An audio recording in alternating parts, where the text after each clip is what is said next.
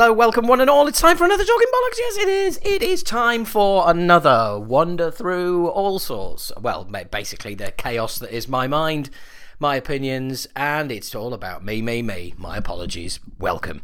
I am Howard H. Smith. I am lead singer with UK legendary thrash band Acid Rain. New album came out The Age of Entitlement, September last year. Check it out.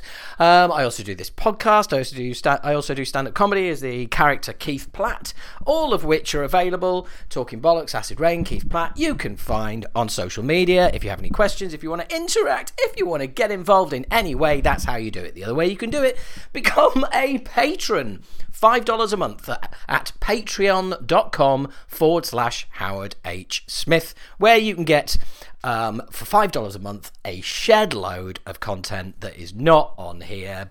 Behind the scenes Acid Rain stuff, behind the scenes podcast stuff. You get to ask questions of interviewees, etc. So anyway, there you go. That's all the stuff. Welcome. That's the boring intro. Got it done in about a minute, so I'm quite pleased with that. Hello, how are you? What you been up to? Oh, nothing, because you're locked down. Yeah, same here. So, yeah, what has been going on? At the moment, I can tell you that it is absolutely fucking boiling at the moment. It is currently 31 degrees. I am got all the windows and doors shut because I'm doing this lovely podcast for lovely you, and I'm sweating my fucking balls off. I don't mind telling you. There's a mental image to start the podcast with. You can just imagine me wearing nothing but a pair of shorts, sweating like a fucking rapist. That's really probably not the phrase. Sweating like a blind lesbian in a fish shop. Probably not that one either. So I don't know. I'm sweating a lot. Okay, sweating a lot. Anyway, it's enough, isn't it? Move on. So, what has been happening in the world of metal since last we spoke? Well, two things have happened. Firstly, I have a new competitor with Sepultura Quadra for Album of the Year, and I am not going to talk to you about it. And I'm not going to talk to you about it because the album doesn't come out till August. I also have all of the extra tracks they're not releasing as well. So, my apologies about that. But you know what? Once we get nearer, you'll be hearing all about it. And patrons at Patreon will be getting, because they also get they get the podcast early, but they also get I do Movie Bollocks, as you know, because I do the movie podcast, but there's also Radio Bollocks, which is a radio show which I do specifically for patrons. It's behind a paywall, so that's the only way you can get to it, and I will be playing a song from that particular album. Anyway, that was fascinating, wasn't it? But the other album that is out that I is listening to is Lamb of God. That's right. I think I'm getting into it. I really do. Which, appropriately enough for the first album that I'm actually getting into, is called Lamb of God. Yeah, I am actually getting into it. I have to say, I'm impressed. Randy does a great job. It's still not my favourite vocalist ever, but there's something about what he's doing in this album that I like. Simple as that. I've always liked his lyrics. There is there's some rather prophetic lyric on the song Reality Bash, the prophetic lyric of the new abnormal, which obviously is, it's relevant now, isn't it? Big time. But also, there's a song called Resurrection Man, and it starts with the lyric, I was born in a cemetery, which is fine, if that's your thing. And I don't mind telling you, I did it. I just did that, and I totally caught my throat.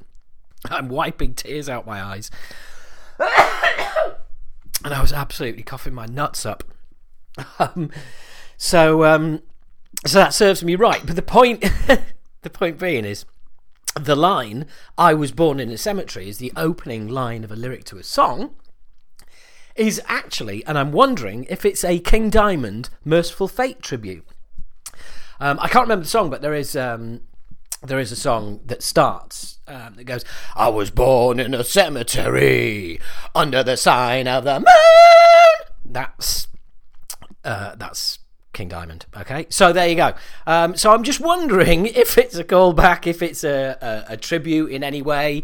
If it is, great. If it isn't, yeah, whatever. But anyway, and like the last track, On the Hook, is superb. New Colossal Hate, that's a classic. What can I say? I'm always open to to new things, and I've given it a whirl, and you know what? I am really enjoying it. I really am. So, I'm sure, and to be fair, I did also watch As the Palaces Burn. I know, it's almost like I'm becoming a fan. A lot, some of my friends have really been surprised, but and I really enjoyed it. That's the documentary about what happened when they went on tour and Randy ended up in jail. And that was a really good documentary. I'm just loving it. Having said that, the very last line of the documentary, right, is one of the band saying, "Well, after going through this, I guess we're stuck together until the end of time unless one of us dies." And that was Chris Adler, ladies and gentlemen. The very last line of the documentary. Who's not in the band anymore? It's Chris, isn't it? So anyway, that's the Lamb of God section out the way. That was quite big, wasn't it? Really enjoying it, and go for it. Give it a whirl. There you go. Can't talk about the other one. New album of the year. I'll tell you what else. What is cool? I'm enjoying the Mordred single EP. I do apologise. There seems to be some sort of disagreement on this at the moment, and I know a few friends are not keen, but I'm kind of liking it. I have to say, after all these years, I wasn't exactly over the moon with the second track being a rap tune, basically. So yeah, that's not ideal. But the EP is called Volition. I'm a big fan. It's only available digitally, I think, but you probably want to check up on that. Available in all the new usual places. I'm looking on Amazon at the moment. It's £3.49. Volition. It is. I like it. 4 tracks. 3 of which I think are great. 1 is quite challenging because Scott's doing some really interesting vocal stuff. But again, I like it. It's not for everyone. So there you go. Moving on. Gary Holt has defended baby metal. Well, Gary, old friend of mine, is wrong. No, he's not. He's not wrong. What he's saying is basically it's all entertainment, isn't it? It's all... And do you know what? I found myself talking to somebody the other day, and I was saying basically... everything is valid. Every kind of, no matter how shit you might think it is, and you might think it's worthless, like I do baby metal, frankly. But by the same token, no matter what it is, how shit, whatever it is, if someone then hears it and they like it and it inspires them to become an artist, to whatever, then it's kind of been a good thing, because you may end up being a fan of that person. I mean, it's the old classic that Rush always credited Chuck Billy. Rush credited Chuck. Rush always credited Chuck Berry.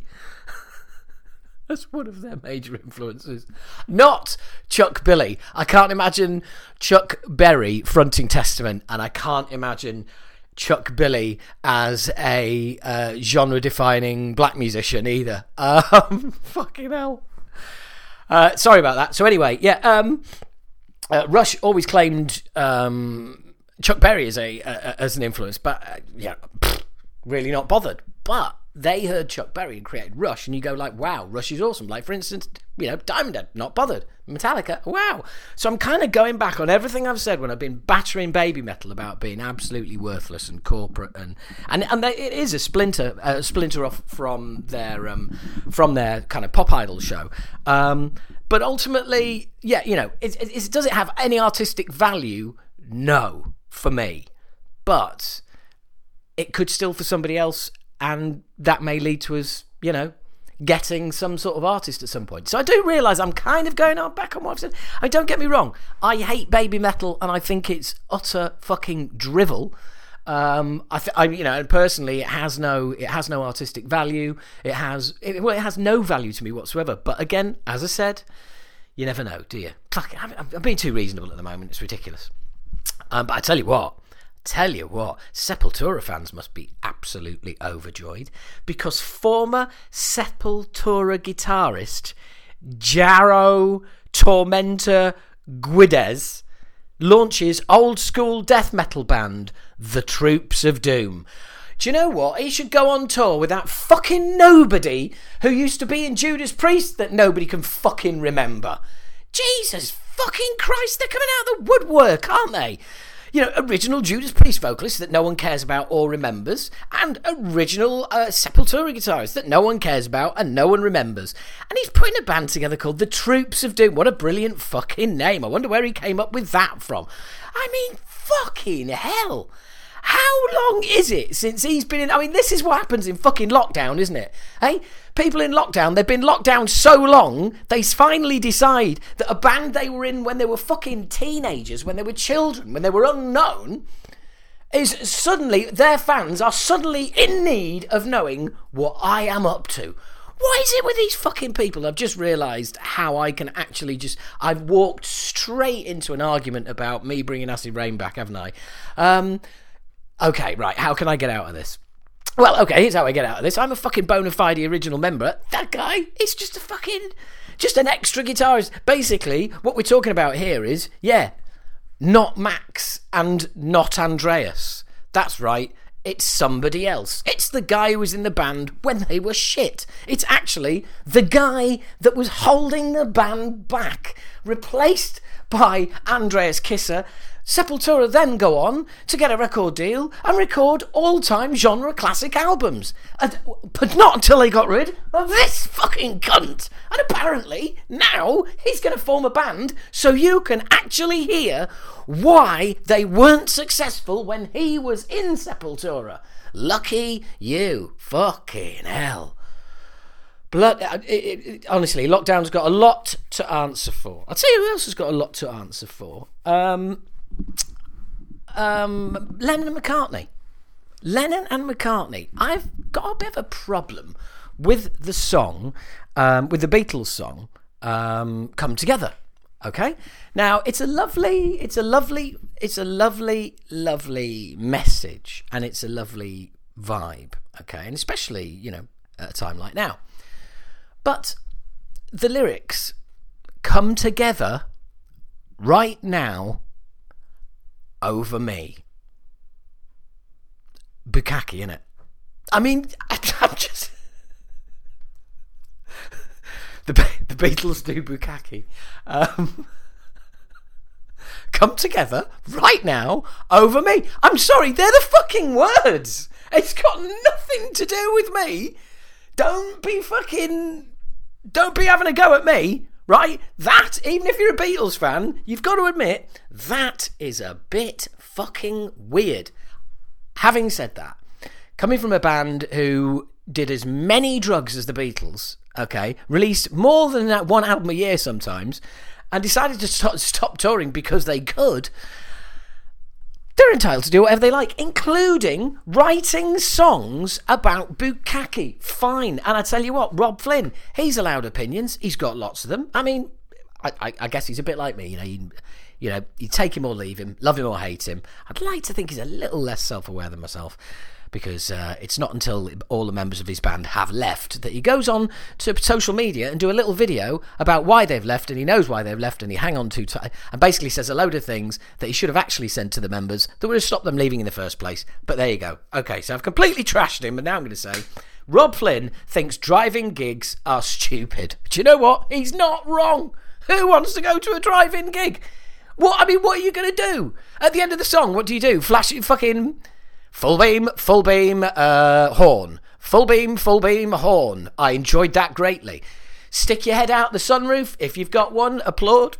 What do? Do you open the windows and sit on the door, Dukes of Hazzard style, for want of a fucking more relevant and more recent cultural fucking reference? Yeah, I mean, younger listeners, pause podcast, look for Dukes of Hazzard. Sorry, guys. But he's not wrong. I mean, fucking a drive-through gig. And as mentioned in a previous podcast, if you're going to... Sorry, drive-in. I keep messing up. But if you are going to go to a drive-in gig, do you really want your first one to be Doro? Hey? I mean... Look, and I'm genuinely not being sexist. I've never, ever rated Doro for some reason.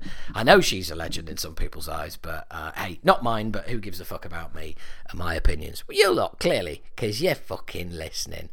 Before I go, and let's crack on into an interview. Motionless in White frontman. My mental health is on a serious decline this year. There you go. And, I checked out some Motionless in White. It's Chris Motionless Cerulli. See what he's done there.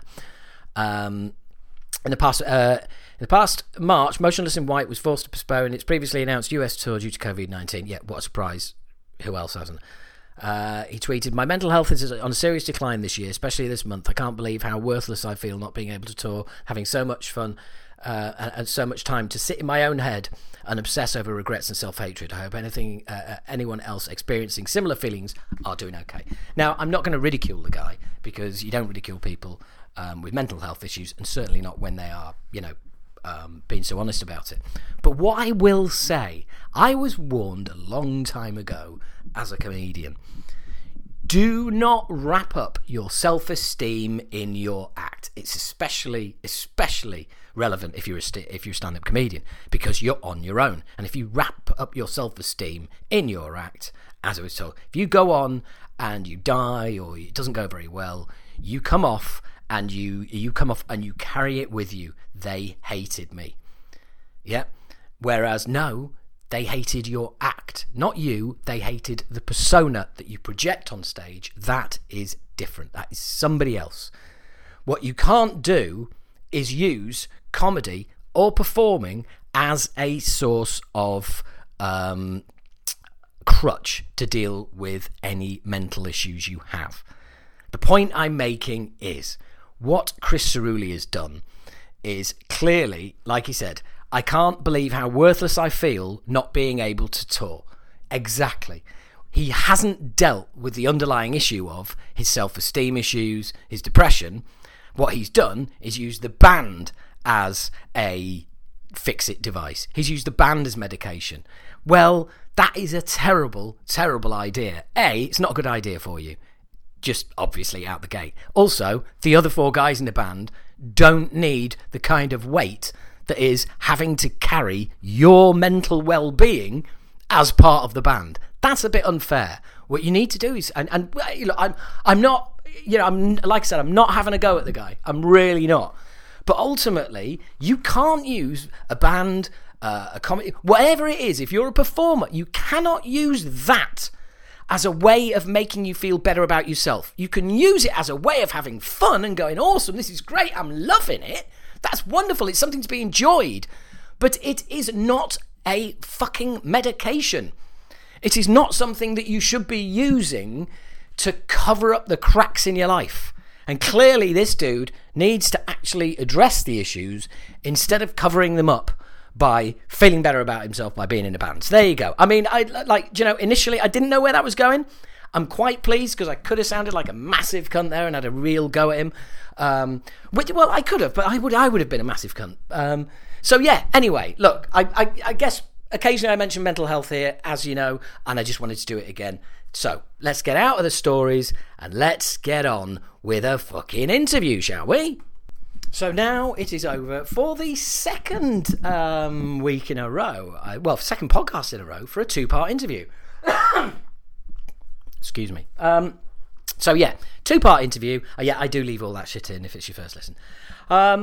They were separated by, I think, about 3 weeks, and you're going to hear. So there's a 3-week gap. We have Derek and I have met before. We met in Glasgow at Lord of the Lands when Dark Angel headlined, and that was the first time we met Derek, and he was very cool. We had a really good chat, and he's a fun guy, full of personality, and this is a couple of chats split by, like I said, probably about 3 weeks. And this is what we had to talk about just the other week. Hello. Hello there. Hey, Howard. How you doing, man? I'm all right, mate. How are you? Yeah, I appreciate you moving up the time here. It's a beautiful day here, and my kids want to do something. Oh man, I very much feel like the facilitator now. And yeah, well, when you've been trapped inside as long as we all have, I mean, it's been lovely weather over here for the last sort of fortnight, and basically people are just going, right, we're going to the park, and that's it. Yeah, and that's exactly what it is. I got an 8-year-old and a 6-year-old, and they're full of energy, and it's hard to keep them inside all the time. And now it's beautiful weather. The restrictions are getting lifted a little bit, and the parks are opening up, and they know, and they're like, "Let's go! Come on, let's go!" Yeah, that's where I'm at. Oh mate, no worries, man, no worries. So, how are things in your world then? Because I saw you back in 2018 playing a killer show, by the way, up in Glasgow. I really felt. Do you know what? I felt like it was one of those shows where it's like after your set, I was like, right, okay, so it's like we've gone up a level. Do you know what I mean? Well, I appreciate that, and that show for us. I mean, first of all, the venue is great. Love Scotland. Yeah. I'm a big fan of their whiskey. So, as you probably saw later on that night, I had a little bit too much. But I think I do remember. But to be fair, sir, I think I was in. In fact, were you in the dressing room right at the very end of the show? When yeah, because Gons was walking around forcing everybody to drink Crown Royal, and he'd just like hand you the bottle and go drink, and you had to have a drink. In fact, that was probably the most time we spent together the whole night was actually in that dressing room afterwards, because I think we were getting very merrily drunk.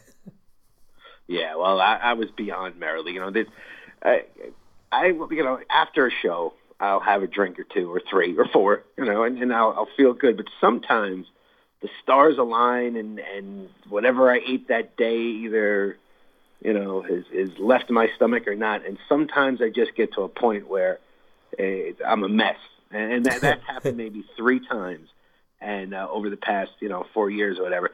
And that was one of them. And that was a legendary night, Yeah. I was such a mess, man, and I apologize to all the, to the Dark Angel guys. They were like, "That's cool, man. We know you. It's fine."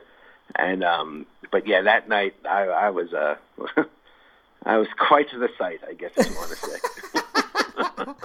Oh, mate. Well, yeah. I mean, I wasn't driving, so I wasn't exactly sober myself. But yeah, no, it was good times, man. Good times. And so, what have you guys been doing since? Because are there any plans to put anything together? Well, yeah, there is. I mean, we've got material. We've got just about enough material for a new album. That was our plan. I mean, we've kind of come into this very slow and very methodical, because this isn't our full-time gig. It's something that we really are very lucky that we're able to do 30 years later and be more successful now than we were back then, which is crazy. It doesn't make any sense, and we don't question it. We don't try to figure it out. We're just like, all right, let's go. Yeah, I know that feeling. Because exactly. And we wrote ourselves off for dead. Many years ago. So, we all have jobs, wives, families, and other things. So, doing this, playing these shows basically on the weekends, or a couple of shows in a row, something like that. It's great, but it is, it is, I guess you want to say, an interruption to the rest of our lives. So we've been doing things slow, just because we just don't have the time to really dedicate to everything. But over the past, 3-4 years since we've, decided to come back, we've written a good amount of material, and the hope is that it can come out. when we first started, many record labels were like, all right, come on, let's go, give us new material. I mean, the big ones, all of the big labels, and that was great. So that gave us a lot of hope and a lot of motivation to write something good, and that's what we're trying to do. And that's another reason why we're kind of taking our time, because I've been part of Demolition Hammer has 3 albums out. The first 2 were James, Steve, Vinny, and myself, and we wrote aggressive thrash metal music. The next album that came out, Vinny and James had left the band, and Steve and I were like, well, let's write a Demolition Hammer album.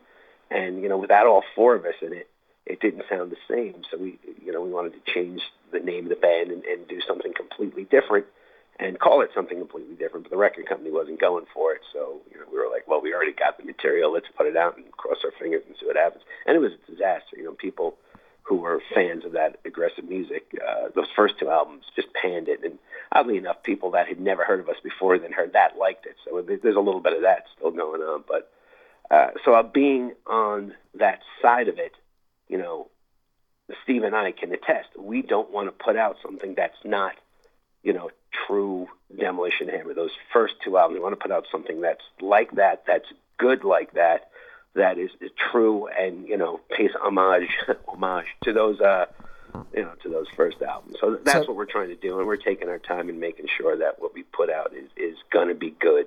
So all these, to our standards anyway. All these years later, you're planning on putting out a follow-up to your second album. Yeah. Hey, dude, end of last year, we released our first album for 29 years. So, oh, man. I'm not giving awesome. you no flack from me. I'll send you a link to it. Do you stream or do you download? I do either or. So I will okay. Or I'll find it, man. That's not a problem.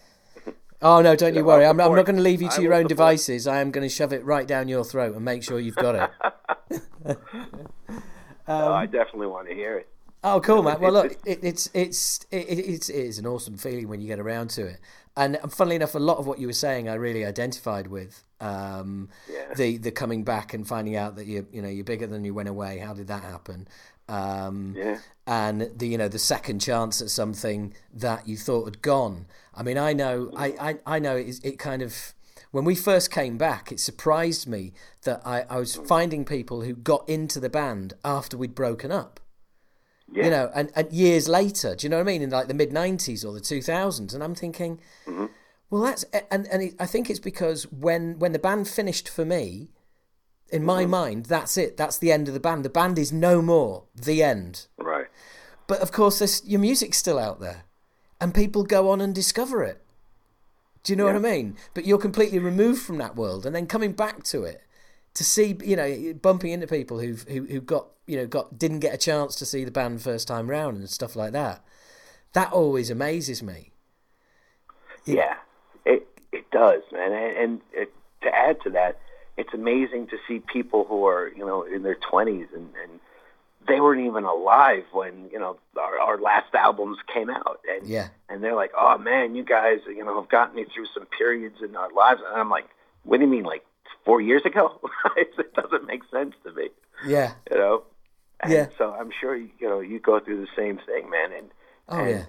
And I don't know about you as well, but I when I get out on stage and start playing that music, I feel exactly the same way as I did back in the day.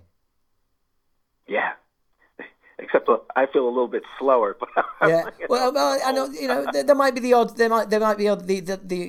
a few less high kicks from myself these days. But right. Actually, I remember you tear-assing around on stage like a badass in Glasgow. You were all over the shop. We try. I mean, that was one of our things that we were very proud of back in the early days. So in the early days, nobody knew who we are. Compared to now, it's not like it's not like a lot of people know who we are now. But then, we were just 10% of what we are now. And, we would play every show, no matter whether there was 4 people there or 400 people there. And, at these tiny clubs, we would go nuts. And we just said to ourselves, you know, A, we're going to have fun, but B, we're going to make those people who do come to see us at least say, well, you know, they kind of sucked, but they were crazy on stage, you know. So that's kind of what we were trying to accomplish. And so now coming back and playing shows live now, we don't want to lose that because we were very proud of that. That was something we were really proud of back in the day. But, you know, now we're much older, so it's harder, but we persevere through it. Yeah, and I've always said, I've always believed the key, if there is just one, but the key to live performance is movement. Yeah. You know, it's really not that difficult, because basically, I mean, I've done stand up for 25 years in between stints in the band as well, and that's awesome, dude. Can I find some of your stuff online? Yeah, there's I do a character, so I'll send you a link to that, because it's but I do a character called Keith Platt, Professional Yorkshireman, and Chris Rock mentioned it in stand up, and I thought, I didn't make the connection. Oh, wow. I didn't make the connection until I saw a piece he was making, and when I was back in the band, and it was just basically as a stand up, I always make sure there's a lot of movement, because you move backwards and forwards, and it means that audiences can't take their eyes off you. If you're just stood there telling jokes at a mic stand, people can turn around, talk to their friend about something, turn back in the safe knowledge you'll be there where they left you. But if you are constantly moving, they never turn away to talk to somebody. So you keep them engaged, you keep their concentration, and you keep their focus. And I mean, it's more, you know, that is a real key in stand-up, because, you know, you're not playing tunes. You need people to be focused on, concentrate on what you're doing and being quiet. But when you're in a band, I still think it's the same philosophy. You know, if you're an audience member and you're just like, it's a blur of movement on stage, you're just transfixed, because you don't know where to look. Do you know what I mean? Right. And that is what I personally feel just really keeps a live audience, you know, engaged. And you guys were all over the place in a good way. Thanks. Yeah, we noticed the same thing too. I mean, I've seen so many bands that I think are really, really good and fantastic. You know, I love their music, but when I see them live, they just kind of sit there, you know, and they stare at their instrument, and they sound amazing. I mean, you can attest to this. When you're, you know, playing live and moving around like a nut, you know, you can make a lot more mistakes. And, you know, so I get the point of sitting there and not moving, but I don't know, man, I can't do it. I have to move just in general, but if I'm in an audience and if I want to hear it sound flawless and perfect, I'll sit home and listen to the album. If I go to a show, I'm there because I want my ears to be stimulated, but I want my eyes to be stimulated. I want to see these guys, you know, or whatever band I'm watching, just going crazy or doing something rather than just, you know, feet nailed to the floor. Well, that's it. And also, you know, it's a gig. You know, this is the live version of this song. You know, you've got the studio version, you've got the album version. You don't want to hear that version again. You know, you're not here for that.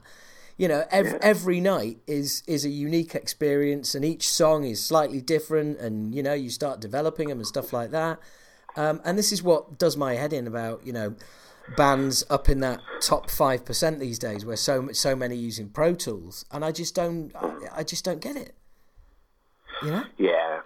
Well, sometimes I do, and sometimes I don't. Well, actually, most of the times, 99% of the times, I don't. But I see, you know, there's a lot of debate about like Kiss and how, you know, they're using backing vocals and backing tracks and stuff like that. You know, I was a Kiss fan since I was, you know, 7 years old, and so I know a lot of the material, and they're, you know, legends in this field, you know, and so I kind of going to cut them slack. I mean, they're almost in their 70s, man. They can't hit those notes. They can't play, you know, their instrument of their vocal instruments just can't do it anymore. So, but they still want to go out there and they still want to play. So, you know, you have the choice of, well, I could go see Kiss and have them sound like crap because they literally can't do it, or I can go see them and it's still them and it's still trying, you know, for them to do what they can do, you know, and they're using technology to get them there. But so I'll cut them slack. But other bands that don't need it,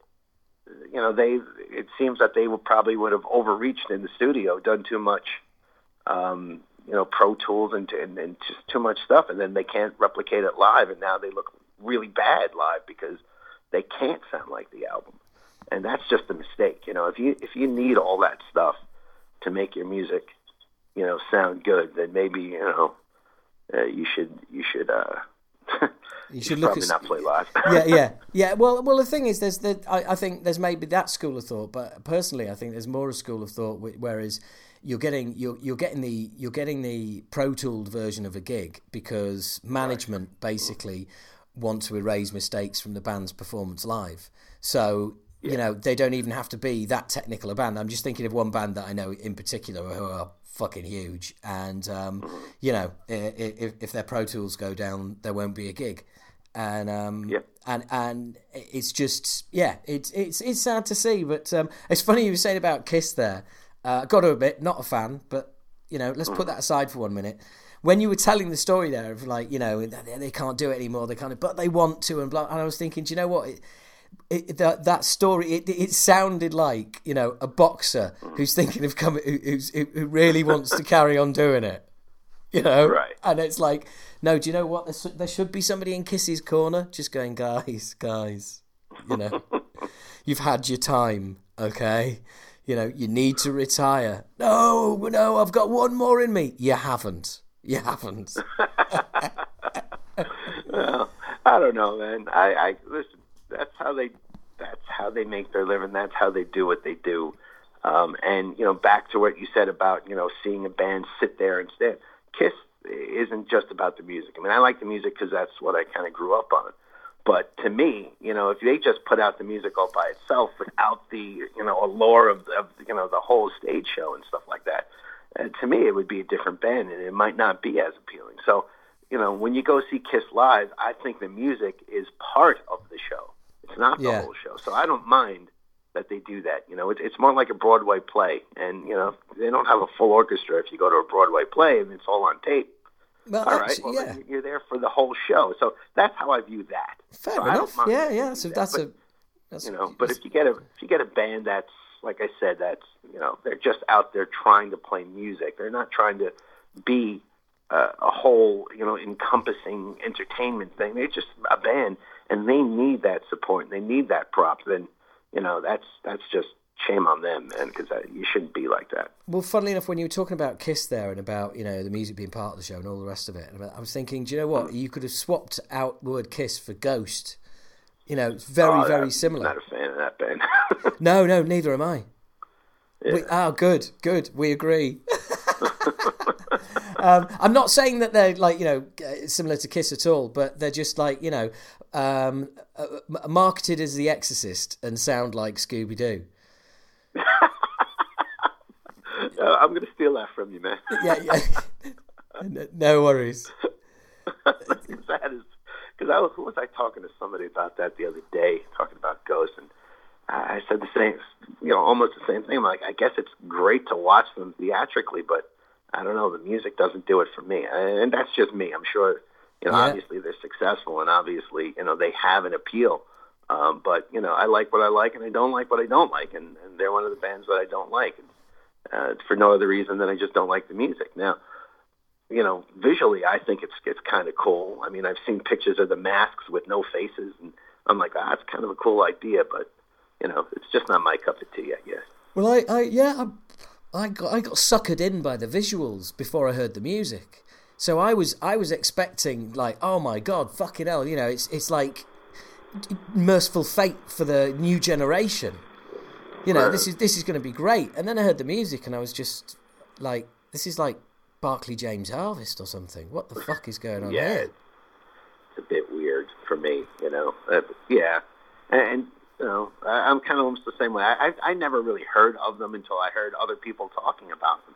And, I've got some friends that are, really into the music business. And you got to be careful when you hear people in the music business talking about bands because they're talking about potential of earnings and sales and stuff, and not necessarily whether the band is good or not. So they were thinking, oh, this band is great and everybody loves them and they're going to be huge. And I'm like, all right, well, I guess that means they must be good.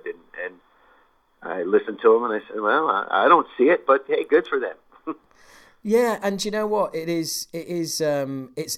fact, if you think about it, he's taken the Kiss model. The main man. I can't remember his name for the minute. He's taken the Kiss model. He's worked on that, but he's done a Gene. I mean, Gene will be kicking himself that he didn't do this. He's got rid of the band. He's just he did. Yeah. So it's like basically Gene must be looking at that, going, "Oh man, I've fucked up." Yeah, but Gene is nothing without Paul, and Paul is nothing without Gene. Yeah. No, I agree. But yeah, he's perfected the band model. Don't have a band. Yeah. Just sack them off and put them in masks as well. Yeah, and then you can have anybody in the band. You can pay them crap because it's not about them. It's about this guy's character, and it's still. I mean, like I said, I don't want to flag them because, they're successful and the guy is doing what he wants to do and he's successful. That's so good for him and he's got a lot of followers, but it's just not my cup of tea. I like more. Yeah. I agree, and fair play to him as well for being so open about it. You know what I mean? It's like, he's been quite open and honest about it. Not from day one, but it's not the kind of conversation that's going to come out day one. But it is what it is. Plenty of people seem to like it, but it's not for me. Yeah, I'm with you on that. So have you had any like festivals cancelled on you this year? Oh, we've had everything cancelled on us this year. Shit. Well, yeah. Been, we were supposed to play with Napalm Death and Worm Rotten and in Switzerland, first week of March. Right. And that's when Corona really started to get bad. So literally, we had our plane tickets, we're ready to go. We're worried about it, but we don't really know the impact that coronavirus obviously will have. It's all still very new to us. So we've got that worry, but basically, the day before we're supposed to fly out, the city of Zurich canceled the show because show was happening in a venue that was owned by the city, and they're like, "Well, we don't want to spread this thing. We're canceling it." So at that point, everything just went downhill. As soon as that fell, all our other shows for the whole year just fell one after another after another. And I mean that's not independent of us. I mean that's everybody and everywhere. Yeah, well, we've had to cancel our album tour. Well, not cancel, but it's going to take place in 2021. So we've put a first album out for 29 years. Can't fucking tour it. Doesn't that suck? I mean, yeah, you're right. God. You're right to laugh because it is pretty funny, actually. But well, I'm not laughing at like no, it's fine. It's fine. Honestly, it is genuinely funny. It's just like, oh my God, we mustered up we're psyched all of a sudden, and then boom, kicked right in the nuts. That's kind of what it is. Oh, I'll tell you what. The music business. Well, it's called the music industry now because it ain't a fucking business. No. And we've been with the same live agent since we came back. We've been together 5 years. We finally got the album out. Album came on the Friday. On the Monday, live agent rang us and dropped us, having already booked the first half of the album tour, and dropped us. I know, and I was like, "You're fucking joking," But this is where we've been aiming for all these years, and you're like, "Oh, for fuck's sake!" So, but as it is, the tour would have landed in a time that would have been cancelled anyway. So, Yeah. It does suck. It does suck. But are you rearranging? Are you rearranging? Are you getting people saying, "Look, we'll go again next year," or how's it shaping up? There's a lot of that happening, and one of my really good friends is our booking agent. I've known the guy for a million years, and at least our booking agent in America, and he books bigger bands here. Like he manages Anthrax actually, and Overkill he books, and all the big thrash bands here. And I talked to him about what the industry is going to be like, or what the business is going to be like, and he's shaking his head. He's like, I don't know what's going to happen, man, because obviously, if you're a booking agent, you make your money off of live performances, your commission off live performances. There's none. So basically, your business is shut down for a year because they're not expecting anything to come back until at least, February of 2021. So, and that's just an expectation. There's no, things could get worse again. Nobody knows. So your money's gone there. There's no income. Now, we're very fortunate of a band that, when this band was dead in the water to us, we have other jobs and lives and careers and stuff, so we don't really depend on Demolition Hammer for our income at all. But, there's bands that do. A lot of those Florida, death metal bands that just basically, those guys are in dire straits because what are they going to do? I was talking to everything is closed. How are they going to live? Well, I was talking to Terry Butler, literally 3 or 4 days ago, and he was saying they're having to use the time to go, right, fuck it, let's write another album.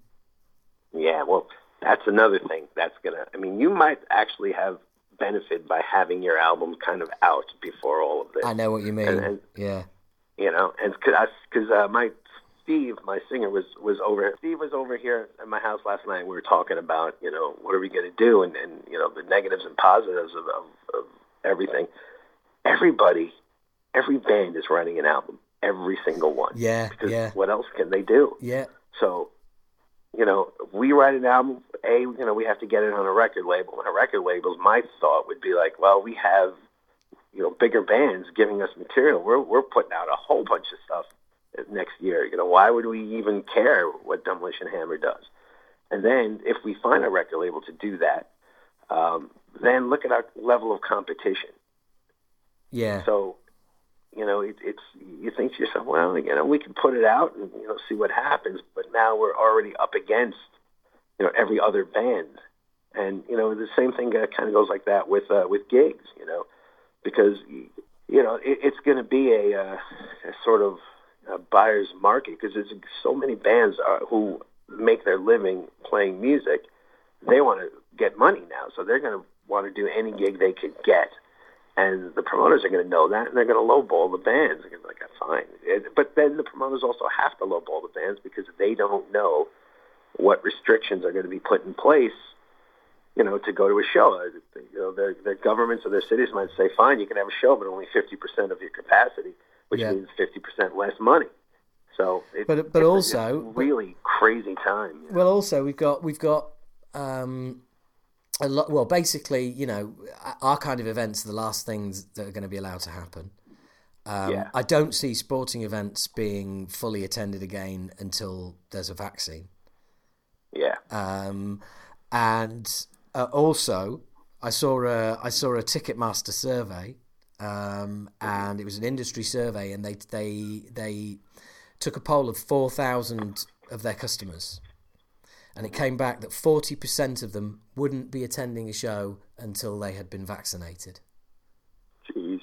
So now, obviously, we don't know who those 4,000 people were, but ultimately, there are still, because the other things we've got to contend with, other than that the events are going to be the last thing that's allowed, is some people aren't going to want to go because the virus, and some people aren't going to be able to go because they've been stuck in lockdown, losing shitloads of money.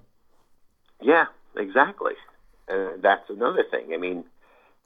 That's shows and with albums. If you only have X amount of money and 10 of your favorite bands pull out new albums, you're going to go get a Demolition Hammer album?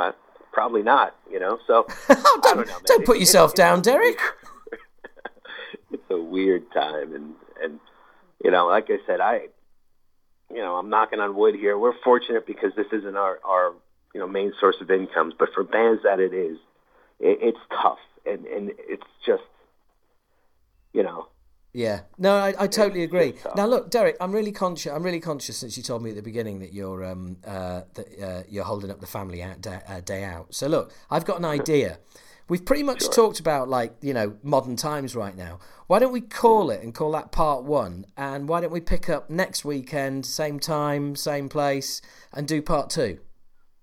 That works out nicely. Yeah. Yeah, we could do that. I'll try to do it a little bit earlier because I know. Well, I don't know. Okay. I don't know how yours. No, that's absolutely fine. That's absolutely fine. You name a time, mate, and we'll do it next Sunday. What's the latest time you could do it? Because I could do it during the week, like it's like 6:00, 7:00 my time, but that's like midnight your time. I don't know. No, to be honest, man, I've got loads of interviews in the can at the moment, and I'm getting them out quickly. So, same time next week is cool with me. All right, so we'll do it that time. Yeah. Well, look, if you want to bring it forward a bit, to free up your day, because I realise 2:00 is about, if you want to free it up and do it like midday your time, whatever, that's cool. All right, Ben. Thanks. I will shoot you a text. Yeah. During the week, maybe, we'll definitely shore up the time. I appreciate it, man. I appreciate you looking out for my family like that. My wife is giving me the stink eye. No worry. Yeah, I can feel it, bud. I can feel it. All right, man. Okay, go and give him the good news, and we'll speak next week. Have a great day. All right. You too, man. Thanks. Cheers, man. See you later. Bye-bye. Bye. See? I'm not a cunt. Or am I? Let's find out in part 2. Hey, man. How you doing? Yeah, good, man. Good. How are you? I'm okay, man. Sorry for the delay before, man. I'm trying to do a few things at once, and I always get behind when I do that. I guess I'm not capable of it. I know what's going on here. I showed a sign of weakness to you last week, and you've ridden roughshod all over me. It's quite the sign of weakness. Hold on a second. I'm doing 2 things at once again, and I can't do it. Hold on. Let me isolate myself from all the craziness around here. Hold on a minute. Okay, cool. So what have you been up to? Are you all still locked down tight there, or how's it shaping up? It's loosening up a lot. As a matter of fact, it's probably about 20% of what it was. It's quite like today we're going, and that's kind of why I was late. The kids have actually a birthday party, which they haven't gone to in months. So I was trying to get the kids ready for that.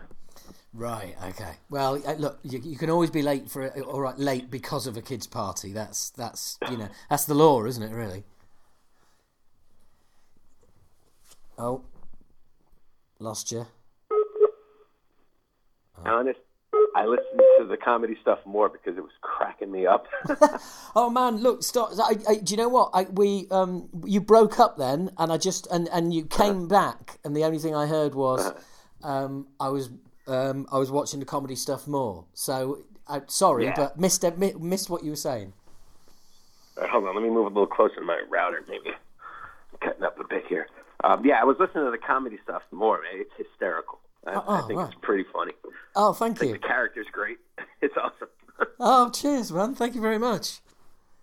That's really cool. It's like I know what you mean though. When if you've got a choice of somebody sent you some stuff and you've got a choice of music or something else to listen to, invariably I'll go for the something else as well because it's I love music and everything, but there's so much of it.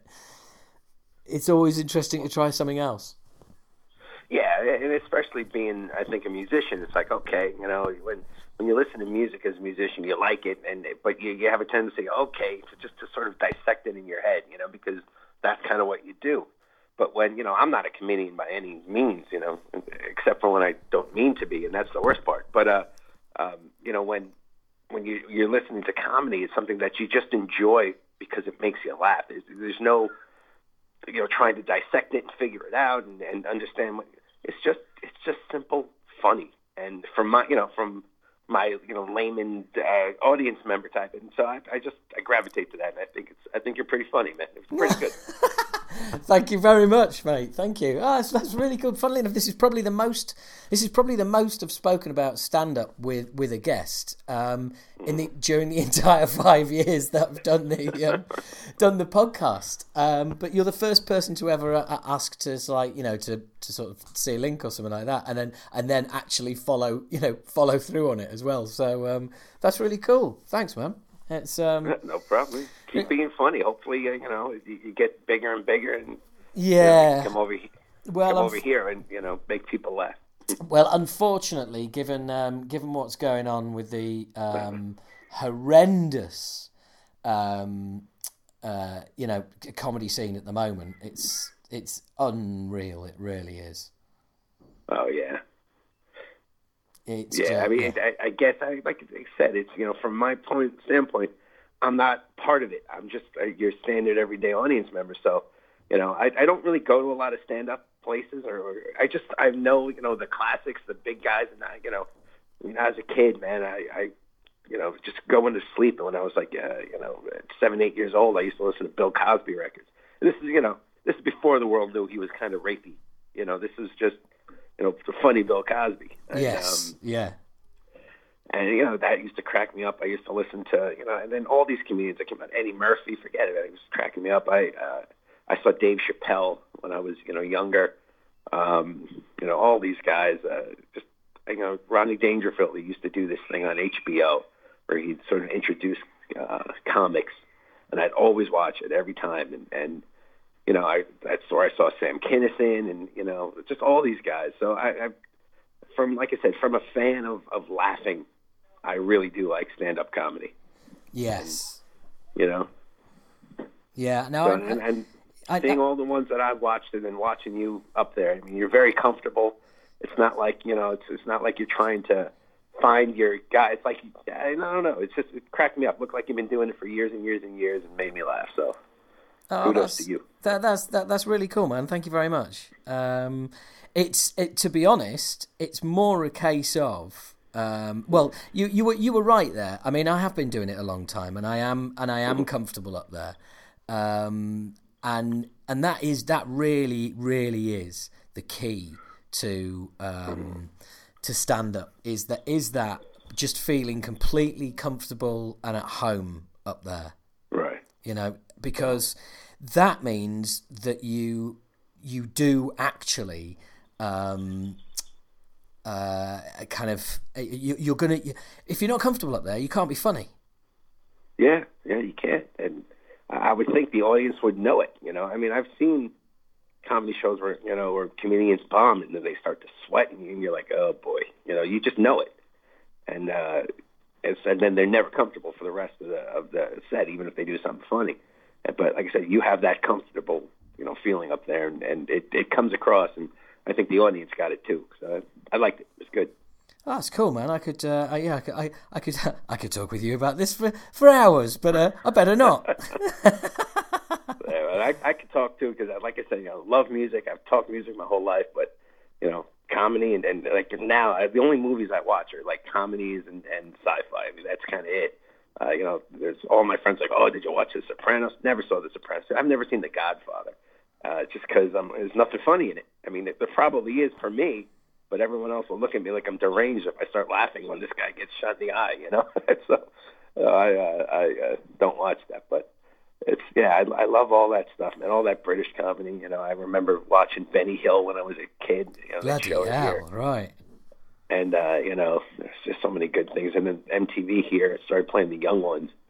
And, that introduced, well, of course, there was Monty Python, The Young Ones. I mean, and then just a lot of, like, something I discovered recently, the IT Crowd. I mean, I know it's older for you, but, for me, I just discovered it maybe about 2 years ago. And I'm like, that is hysterical. So a lot of good stuff from England. And I just love that British humor. Oh, that's cool, man. That's really cool. I mean, funnily enough, a lot of my comedy influences, initially were from the States, and I've got to say, really, yeah, and probably the most single influential comedian that I've seen on my sort of will to do comedy was Robin Williams. Oh, dude, that guy was amazing. Yeah, always on. Yeah. He could. I mean, I've heard stories, and I've seen a documentary of him recently. Musicians, you have to improvise sometimes. Sometimes you just, you're up there, you're playing, and you're like, I'm just gonna improvise. And we could do it, I suppose, to an extent. Some are much better than others. But Robin Williams, his ability to improvise, to just turn on in a second was, I think this is what all the other comedians said. It's just nothing like they've ever seen. And he's funny every time, all the time. Yeah. And he's so diverse, such a great talent, that he was. Oh, he was amazing, and the thing is, the reason he got the reason he took his own life was it wasn't just the fact that he'd been diagnosed with Parkinson's and then he got diagnosed with dementia on top of it. Yeah. And given who he was, and how he rolled, then you kind of think, well, yeah, sort of, I get it. Yeah. As horrible as that is to say, but oh yeah, well, let's. But you know what? It's from a weird standpoint. My father has Alzheimer's and my mother had dementia before she passed, and it's a terrible, terrible disease, and just Alzheimer's and dementia on its own. But and this is gonna sound weird, but it would have been interesting to see what comes out of Robin Williams' head when he can't control it. I know what you mean, yeah. It would have been interesting. Would it have been funny? Would it have been sad? Would it have been, just imagine he's in a hospital and a nurse comes in and he starts giving her, his order for lunch because she looks like a waitress or something. Who knows what would have happened? Yeah, exactly. It's wrong and it's macabre thinking, but I don't know. Well, that's where my brain goes. Well, it's what Jay Leno always said about Bill Hicks, that if he'd still been around, Bill as an old man, sort of grouching about the state of comedy and everything else would have been absolutely amazing. But unfortunately, the best ones don't live long, unfortunately. Well, actually, no. Robin Williams put in the hours, didn't he? He has been around forever, and he was in the 60s, right? When he passed, maybe 62, 63? Yeah, something like that. But, well, anyway, look, enough of comedy and me and everyone else. That's okay. A different podcast. Right? Yeah, that is a different podcast, yeah. Well, funnily enough, I did one... I did a podcast with Jimmy DeGrasso, and we got on really well. And I said to him, "Look, do you want to come on and do my movie podcast as well?" And he was like, "Yeah, I love movies." So I was like, "Oh, great." So anyway, I'm just going to have to do it as a 2-part podcast on the main podcast because we tried to talk about movies, but then we just kept drifting off back onto all the subjects that you sort of that we both sort of just felt like talking about. So just wandered off talking about anything. Anyway, I'm interested, going back to the old days, it took you guys quite a while to get your first release out, didn't it? Not really that long. I mean, the band had some history there. I mean, the first performance of the band, I'll go with the history. The band, I think, started in 1986. So, it was James and Steve who remained in the band the whole time, and there was another drummer by the name of John Salerno. And they put out that first demo, I think in '86 or '87, and then Salerno, who was not really into this type of music, he kind of left, and then they got Vinny and they got myself in the band, and then by 1989 we put out a demo, and then by 1990 we were signed. So. It was relatively quick when I joined the band. Within a year and a half, we were recording an album. Right. So that was kind of cool. But it was, there was the real early days. We played a lot of shows around here. There used to be a club. I grew up in a place called New Rochelle, which borders the Bronx, and the rest of the guys grew up in the Bronx. And there was this really cool club called Streets, and it's this little hole in the wall. But for whatever reason, every great band played there. When I was in my late teens. So this music, there was always a place to play this type of music, and Creator played there, and just all these underground bands. Sodom, I believe, played there. That's really cool. Suicidal Tendencies, that is really Pantera. cool. As a matter of fact, Pantera. I toured with those guys a little later on in life, but the first time I ever saw Pantera was at this club in Streets called Streets, opening up for Toxic. You've heard of Toxic? Yeah, you know those guys. Yeah. They were opening up for Toxic. Nobody knew who the hell they were, and this was during their power metal tape, days, Right. their album. And I saw him play. I was like, "Holy crap!" Just looking at Dime play. I mean, he's they got the strobe light in the middle of the dual strobe lights in the middle of the drums, like Voivod used to do. So I loved that. And just watching Dime play, I was like, holy crap. And then I remember after the show, I went to Vinny, and I said, man, let me buy, because they weren't signed, to a real label. They were signed to whatever label. I think they were putting them out independently at that time. And he's like, here, man, I could, this is the tape here. We don't really sound like this anymore, but this is what we got. So I bought it from him, and I listened to it, and I was like, oh, well, it doesn't sound like what they sound like when I seen them. And then, so I just put it away. But years later, when I got to tour with Pantera and I got to know those guys a little better, I went to Vinny. I'm like, Vinny, I saw you guys play in New Rochelle in immediate streets. I'm like, yeah, man, I bought your tape. And he's like, oh, man, you bought that thing? I'm like, yeah. He's like, where is it now? And I said, Charlie Benante stole it from me. But, I did listen to it. So Charlie nicked it, did he? Yeah, he did. Oh, no. Oh, dear. That's awesome, man. I mean, it's crucial to have those venues as well, isn't it? It's crucial to have that, to be able to see these bands and to know it's kind of like, right, okay, so this is like, I've got a band from Brazil, playing around the corner from me. This, this is real. This can happen.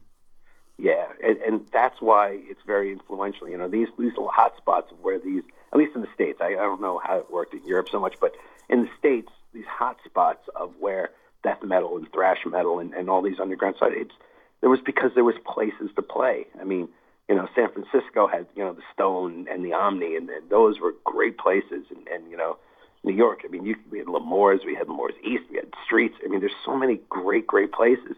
And this kind of helped these early bands play. And, we saw all the bands play. I've seen Biohazard play 1 million times. I saw, all these bands play.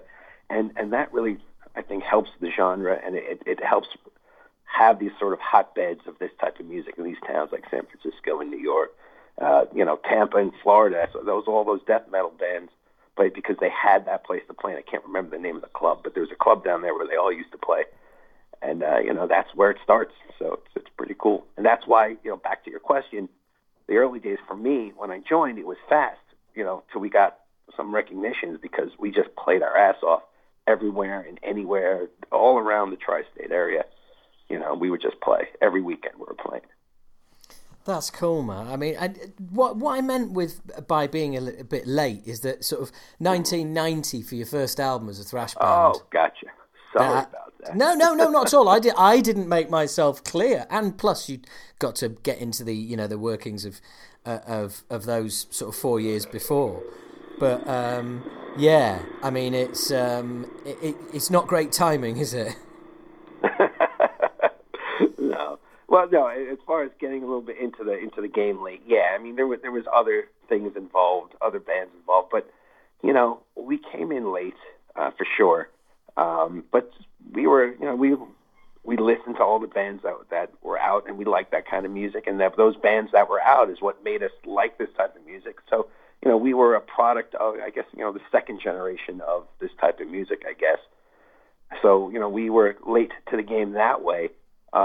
And I think that hurt us, obviously. I mean, I think any band, if you get out sooner, a couple of years sooner, you have, especially in an emerging type of music that it was at the time, there's less competition in that genre. And so getting into it as late as we did, we had, not a lot of popularity. We just kind of, were able to do the things that we wanted to do. So I think that hurt us, but, we're not bitter over that or anything like that. It's just the way it is. Yeah, no, absolutely. And it's almost, but also, none of it matters now. Yeah, now none of it matters. Yeah, exactly. It's like, you were in one of those, you were in that rare group of bands that was able to get a deal. Yeah. So we were both legitimized by record companies. Do you know what I mean? Yeah, it's yeah. Like, so it was, yeah, I'm sorry. Go ahead. No. You go on. Yeah, back then it was really weird. I mean, Europe, I think you guys had more labels around, but in America there was like 2 or 3. You had Road. At the time, it was Road Racer, which became Road Runner. There was Combat, and there was Metal Blade, and that was kind of it. And the Metal Blade guys, they kind of stuck to the ones that guy Brian. I think he kind of knew everybody, the bands that he signed. I think. So we, Century Media, who we signed to. So the story there is we actually had a record deal offer by Road Racer Records, or who would become Road. They offered us a deal, and then Century Media came in, this new label out of Germany, and they said, we want to sign you. And so we had two labels that were interested, and common sense would say, well, go with the bigger label. That would make sense, but we don't have common sense. So what we did is, which actually turned out to be a good deal. So we thought to ourselves, well, Road Racer, they're signing so many bands, and their philosophy was just sign everything, throw it on the wall, and let's see what sticks. And they were just signing all these bands and not really giving them a lot of support, just trying to see which ones, the music just sort of sold the band. And then you had Century Media, who was like, look, we're a starting label. We've got some money behind us. We'll sign you. We'll put you on the road, which Road Runners said they wouldn't do.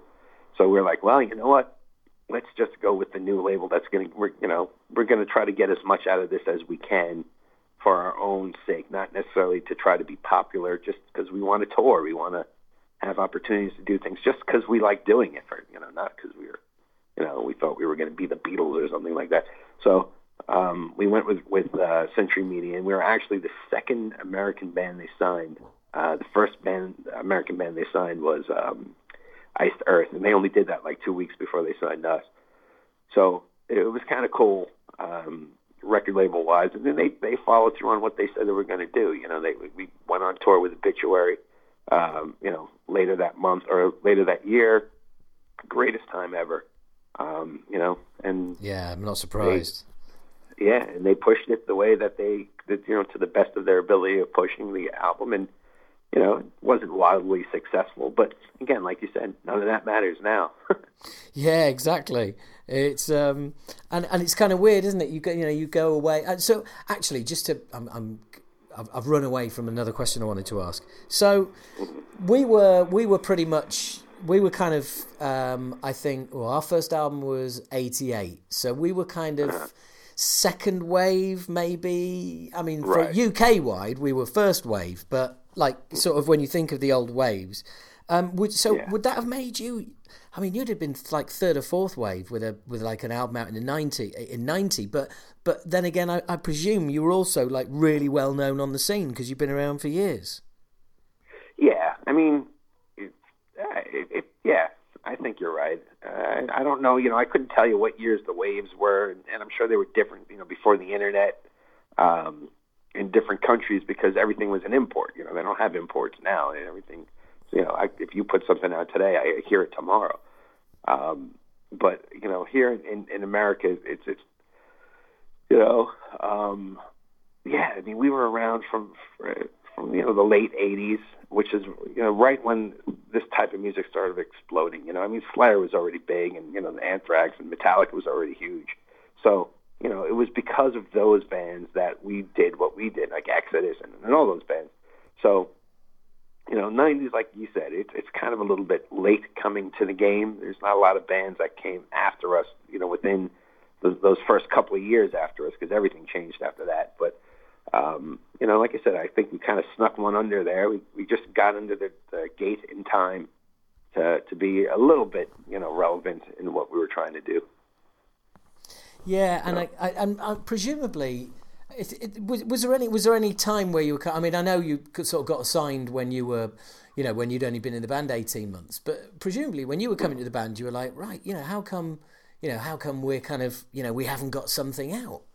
Because you must have been coming to it having seen the band, around and thinking, well, let's get this moving. Well, no, there really wasn't much of an around. Like I said, I joined in '88. Their demo came out in '87. So, but they weren't playing a lot of gigs. They were just having these sort of personnel issues. So really, they only played one gig before I joined the band in those 2 years. But the demo was getting a lot of play, so I would hear that on the radio. And, I knew the guys because friends of mine were in a band, and they practiced in a room right next door to James, to Demolition Hammer. So I kind of knew who they were, and I would listen to them all the time practicing. I was like, wow, they're really good. So, but it's, I was young. I was 18 when I joined, so I was just happy to be playing the type of music that I liked to play.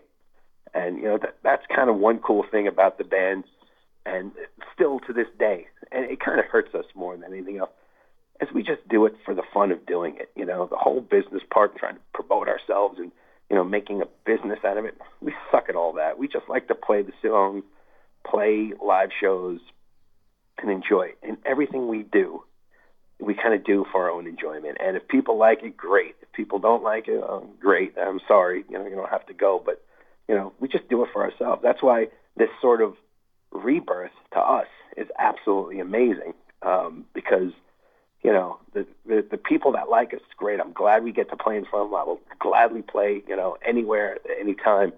But the enjoyment we get is just we're able to do this again. We kind of relive our childhoods, per se, and just we have such a great time, and that's kind of why we do it. Yeah, I mean, it's coming back. It's kind of it's almost it's a bit of a shock, isn't it? Really, that it's like, wow, this is yeah. I mean, I'm not sure. Did you get over to the UK and Europe? I know we had that conversation. We had the chat last week, and I'm trying to remember if you were done Europe or not. Oh, you mean in the early days? Yeah. Oh yeah. We played Europe a bunch of times. We toured with Obituary in Morgoth in like '90. We toured with Dark Angel over there. We toured with Massacre and Grave. I think we did a couple other shows over there, like random shows. But yeah, we played England, UK. We played all over UK. Some great. We played Marquis with Cronus. It was funny, Wow. He's a funny guy. So back then, I'll tell you that little story. So back then, my drummer was a huge Venom fan. He used to wear this shirt all the time that had a picture of Kronos with his hair parted right down the middle, and he's just got this agonizing look on his face, and underneath it, it just said just nightmare, just scream, across the mouth. So my drummer, he was a pretty funny guy, and he always used to, goof on that shirt. And not a goof, it was more of like, he was just loving that shirt. So he'd take his hair, he'd put his hands on his head, pulling his hair flat down and part in the middle. He'd crouch over and he would just scream real loud, nightmare. It was kind of a joke that he would do all the time. He was a real funny guy. Yeah. So when we were playing that show with Cronus at the Marquee in London, we were like, all right. Because at the time, Cronus was a big, huge guy, and we didn't know him, and we didn't know what to expect. And so we met him. We went to our drummer, Vinny. Vinny, look, do not do your nightmare thing to the guy because he might punch you and knock your head right off. So don't do it. Just take it easy. Let's feel the guy out a little bit. So Vinny's like, yeah, I won't do it. So we're there, and he walks in, and we say hi, and the first thing Vinny does is turn to the guy, pull his hair down, and go, nightmare! And we're looking at each other like, oh, shit, he's dead. But Cronus laughed. He was like, that's funny. So. Yeah, I mean, it sounds like you had, despite sort of coming to things kind of late in the game, it didn't hold you back that much. You still got to put albums out, tour, and still, and leave a legacy that, of course, you're not aware of at the time. But No. has that surprised you coming back? The actual, the legacy, as it were, as opposed to just like, oh wow, this is great. People are still interested. It's like people have actually kind of studied your music and been right into your band, whilst you've been off doing other things for 20 years. Yeah, well, I mean, the first question, people come, when we play shows, these young kids or, whatever, these come up and say, oh, man, your band's great. I mean, I've loved all your music. And first thing I say to them was like, where were you 25 years ago, man? We could have had different lives, But it is crazy that's what has happened, and we're blessed for that because none of us ever expected it at all. As a matter of fact, we fought it a little bit. I Steve and James, they're older than I am, and so they've got kids and older kids, and then they just kind of sit to themselves. They're not on the internet. They're not watching all the stuff that I watch. But for me, I'm out there, and I don't hide that I was in Demolition Hammer or nothing. So people would find me and they'd contact me, and over time, it wasn't just like one or two a month. It was like one or two a week to one or two a day, and I was just getting, wow, this is kind of nuts. And I floated this idea to Steve. I'm like, Steve, there's a lot of people that keep contacting me saying that they're into the band, and Steve and I stayed close the whole time. He was like the best man at my wedding, the whole thing. So I was like, we could probably play some shows or do something. And he's like, nah, I don't want to do it. I'm done with that. He had short hair, and he was just like, he was into his own business. And he's like, I just don't want to do it. And then just more and more people started calling, and then we went to a show where a friend's band, a band called Solstice, really great thrash metal band out of Florida. They got back together and they did a show and they played one of our songs, and the crowd went nuts, And then Steve was like, "Holy crap!"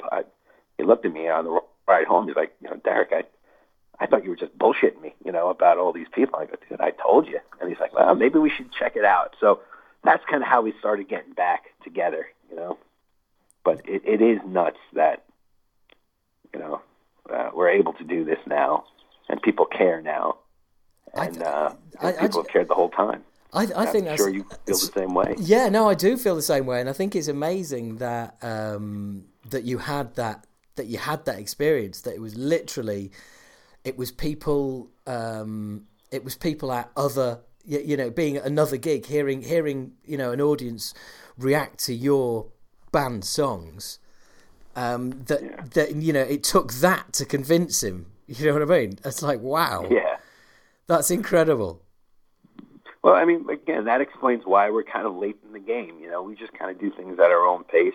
I mean, we don't even have an album out. We've been back together for 4 years. At this point, we should have had 2 albums out if we were, that sort of motivated type of guys. And we'll probably, we'll get an album out at some point, and then that too might be late in the game of having a band trying to come back. But that's what I mean. We just kind of do the things at the pace and the way that we want to do them. And that probably hurts us more than helps us, but that's just the way we do it.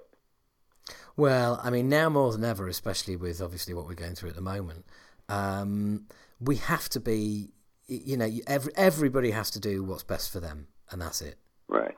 Yeah. Really. There's utterly, we're all, every band is in its own unique situation. God knows, what we've got in front of us. So you've just got to kind of, roll with the punches at the moment, I guess, is the phrase that springs to mind. Yeah. I mean, who knows what the future's going to bring? But I know you were telling me last week, record label is ready to go. You got the album out, and then all of a sudden this shit hits. They drop you, and now you're like, what the hell? So what are you guys going to do? Yeah. Well, I think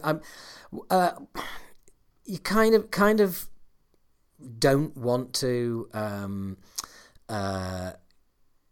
be one of those bands who's releasing a post-lockdown album. Yeah. I mean, I'm still, kind of determined to tour the album that, was our first for 29 years. It'd be quite nice to actually fucking tour that rather than be working on some new stuff, And that really is that's my main thing is, we want to get some shows played. We want to get to as many countries as possible. And tour this album because it's been a long time in the making, and it's just it's incredibly frustrating. But what are you going to do? We're all in the same boat. Unfortunately, we've just got to live with it. Yeah.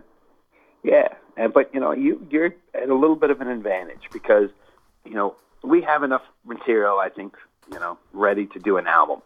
we just got to get a label to put it out and then actually do it. But, during this lockdown, that's what every band is doing. So the idea here from our standpoint is, and I think I talked to you about this last week, the amount of competition we're going to be up against, when we put out our album, it's going to get, lost pretty much in the new Death Angel album, the new, Sepultura. Everyone's putting out an album. So, we're gonna, we're low men on the totem pole here, so I'm sure we'll get lost.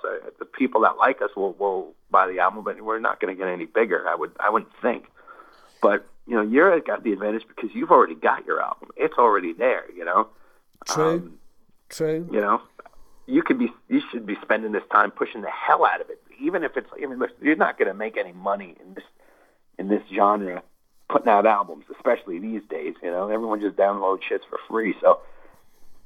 Don't expect it. To me, I would just put it out free everywhere and just get a name for yourself. So at least when they do open up touring, in theory, the fans of your band they'll know it, and you'll go somewhere and people will be excited to see you. You've got that jump on everybody else. Well, hopefully, I tell you what, I wasn't feeling that good about it, but since you've done this little peppy chat for me, I feel all motivated now. I want to get out there and I want to get out there and touring now. What have you done to me, you bastard? Yeah. Dear me. Well, man, look, the sooner you guys get back in the studio and recording, the better. I mean, I still think that you're underestimating how anticipated a new Demolition Hammer album would be.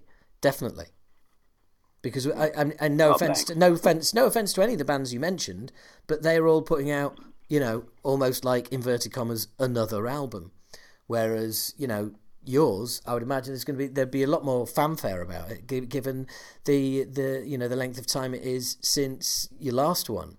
So I still, to be honest, I think this whole the pandemic and everything and the glut of stuff coming out, I'm now doing for you what you did to me. Okay, I'm now doing your rousing speech. So Therefore, I think you guys can go, well, look, this album wasn't written in lockdown. This album's been 20 years in the making. You got to do this rousing speech like Winston Churchill. Otherwise, I'm not doing anything. That's it. Yeah, absolutely. Yeah, you will write those riffs. You will put the album together. You will play main stage European festivals.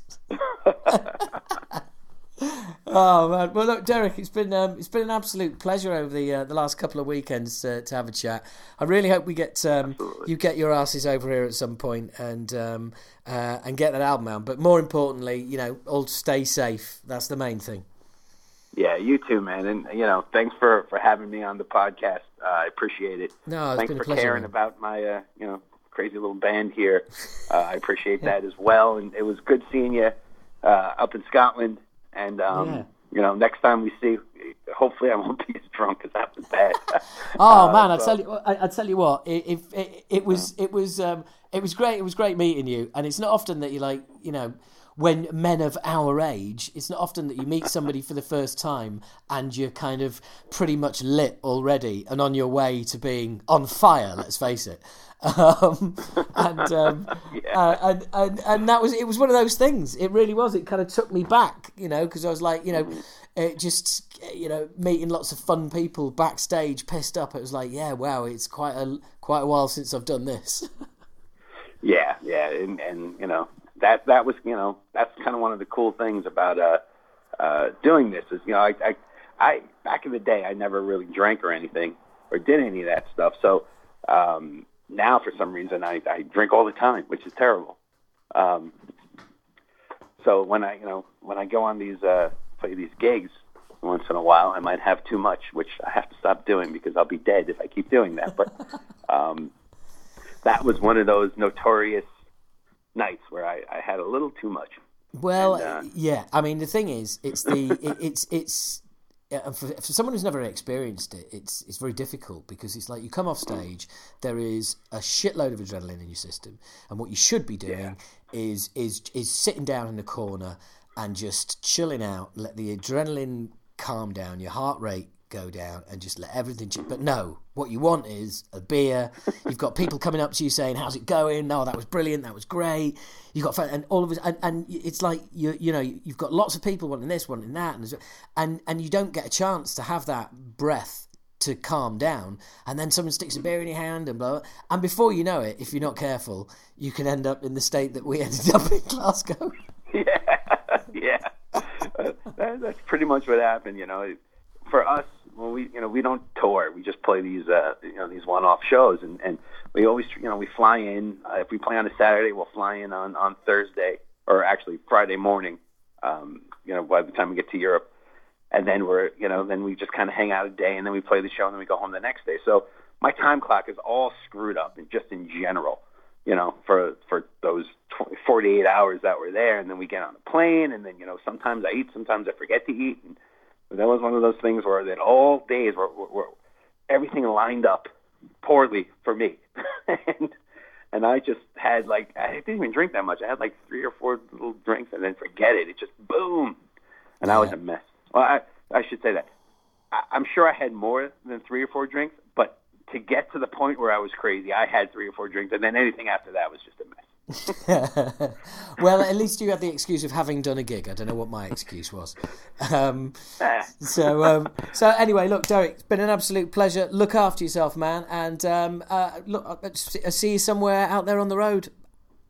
Definitely. Oh, one more thing I forgot. Yeah.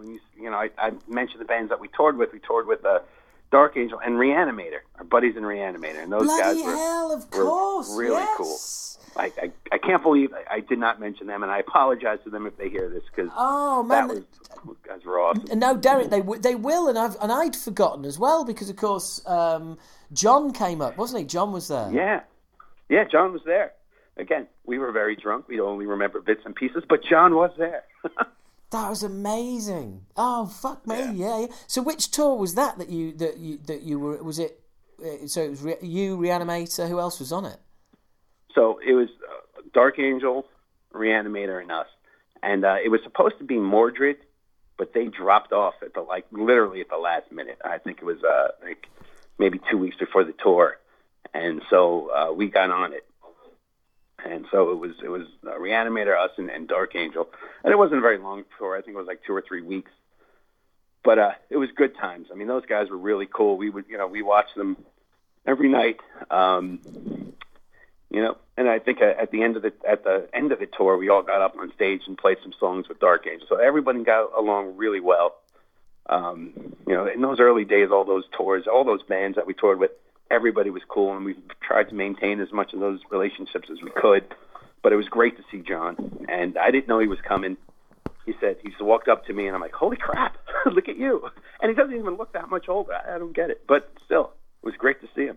Oh, man, well, look, long story short, and I don't know if you know this, but basically we got Reanimator signed. Oh, really? Yeah, they supported us. We thought they were great. We gave their demo tape to Music for Nations, and Music for Nations signed them. Mm-hmm. But guess what? On that same gig, right, there was an opening band, then Reanimator, then us. And as I said, we got Reanimator signed. Guess whose first ever gig it was? Third on the bill, opening. Paradise Lost. Oh my goodness! I know. Oh. And the thing is, Nick knows because I tell the story. They were fucking shit.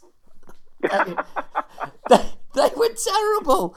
They played for half an hour. They played one song twice, and just ended up giving up in the end.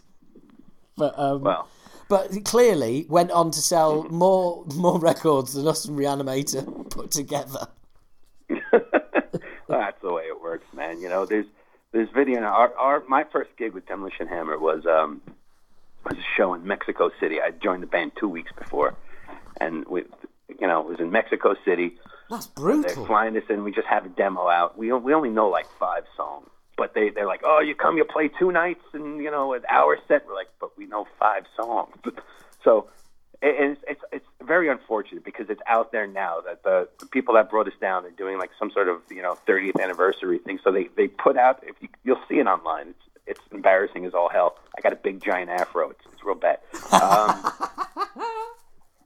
And we suck. tremendously so. We even did like a Metallica cover, and we were so bad, and the sound quality was crap. The instruments were crap, and I think that hid the fact more that we sucked really bad. And so we played that show, and we're like, oh my God, we're terrible. But we kind of over time we got better, and we're able to write some songs, and it worked out. But that's an example of it. Your first gigs or two, they're probably always going to suck. Yeah, but absolutely, man. Not to get discouraged. Well, well, our first ever gig, we had a guest appearance by a 9-foot cardboard cutout of Michael Jackson. Oh, you still felt a little creeped out next to it, didn't you? Yeah, absolutely, absolutely. I nicked it from work. I worked in Music for Nations, and I worked in a fucking music shop, and and the LP Bad came out. And we had these huge cardboard cutouts of him, and I was like, we're going to be doing our first ever gig. Do you mind if I, take one down as a guest star? And they were like, no, go for it. And I've been doing stupid shit like that ever since. Oh man. Well, look, you take care. Let's you too, man. Honestly, let's catch up soon. And how much? Let me just ask, how much of a movie buff are you? I am a pretty, I wasn't a very popular kid, so I stayed home and watched a lot of movies. So I'm pretty good at those old 80s, 70s, 80s, 90s movies. Cool, man. So would you like I said, comedies and sci-fi. I mean, that's my thing. So, the Caddyshacs, the Blazing Saddles, all those old comedy. So would you be? I'll talk about those for hours.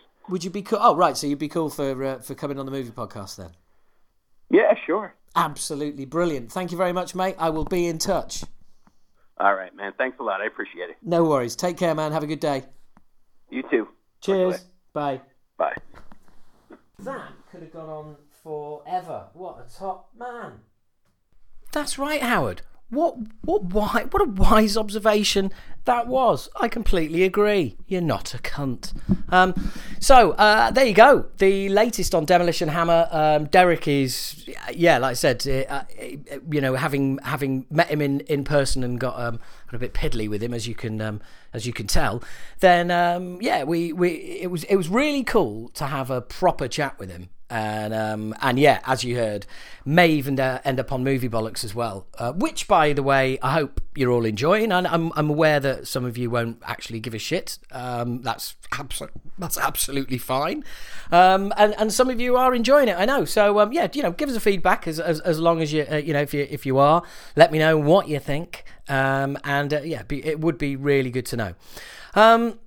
So, I am battering out the podcasts. This is your third podcast this month. Yeah, exactly. Third. You had a movie podcast and you've had 2 music podcasts. And I'm going to keep the content coming. But I need you to share the love, spread the word. I really do. I really, really fucking do. I think I am also going to be moving host soon. I'll still be on All About the Rock, who are great, and this wouldn't have happened without them. I wouldn't be doing the podcast if it wasn't for them. But it may be time to move and pop off somewhere else, because I need to get the podcast bigger. I need to increase the reach. I need to speak to as many people out there as possible, because there's so many podcasts out there. But I really think that what we've got going here is pretty fucking cool. It really is, because you guys are really supportive. Those people that like talking bollocks don't just fucking like it; they advocate for it. They are, you are top fucking people. Please, if we had more, if I could keep the percentage of people who are manic about the podcast who listen to it, that would be awesome. Because extrapolated, Jesus, I think I'd probably just be able to do this as a living. That's not what I'm after, okay? That's what I'm after. This is not a begging bowl moment. But if you can support me on Patreon, patreon.com/Howard H. Smith, please do. You will, you're not just supporting me, you will get a shitload of awesome content. Don't worry about that. But before we go, let's just remember that Black Sabbath are now selling Black Lives Matter t-shirts. I really hope that they are giving a percentage, if not all the money, to worthwhile causes, because I just think, well, they must be. No way a Sabbath going to put out an album out. Sorry, a T-shirt out, and keep the money to themselves. Now, actually, I've just looked up the story. Black Lives Matter instead of Black Sabbath in that logo. Let's have a look. The shirts are available for pre-order, $25 at this location. Blah blah blah blah blah blah blah blah blah. Black Lives Matter movement was launched. The movement is going right. Here we go. 100% of net proceeds will be donated to Black Lives Matter. There you go. So I should have probably remembered that and kept a note on it, shouldn't I? Instead of boring you all with this bit at the end of the podcast. But there you go. The other thing I did want to mention, though, aside from that, was it's good old Asking Alexandria, by the way, not Andra. Asking Alexandria. By the way, Asking Alexandria are originally from Ripon in the UK, in Yorkshire, not far from where I'm from. In fact, on the CB, it used to be called Sleepy Valley. This is also where Richard Hammond of Top Gear fame is from. So anyway, Asking Alexandria's Ben Bruce, how is this for a rock and roll anecdote? Hey, I can't compete with this. Ben Bruce. I almost met Gary Moore the night the legendary guitarist died. So there you go. For a long list of who Ben Bruce almost met, I'm sure he'll be releasing a book out soon called Friends with No Fucker. Fuck.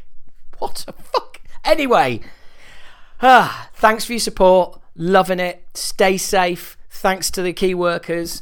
Lockdown is easing wherever you are. It does seem to be easing, but still stay safe, people, because gigs seem to be a very, very long way off yet, certainly in the UK. So take care. Please support the podcast all you can. Thanks for listening, and I'll chat to you in probably no more than a couple of weeks. Cheers.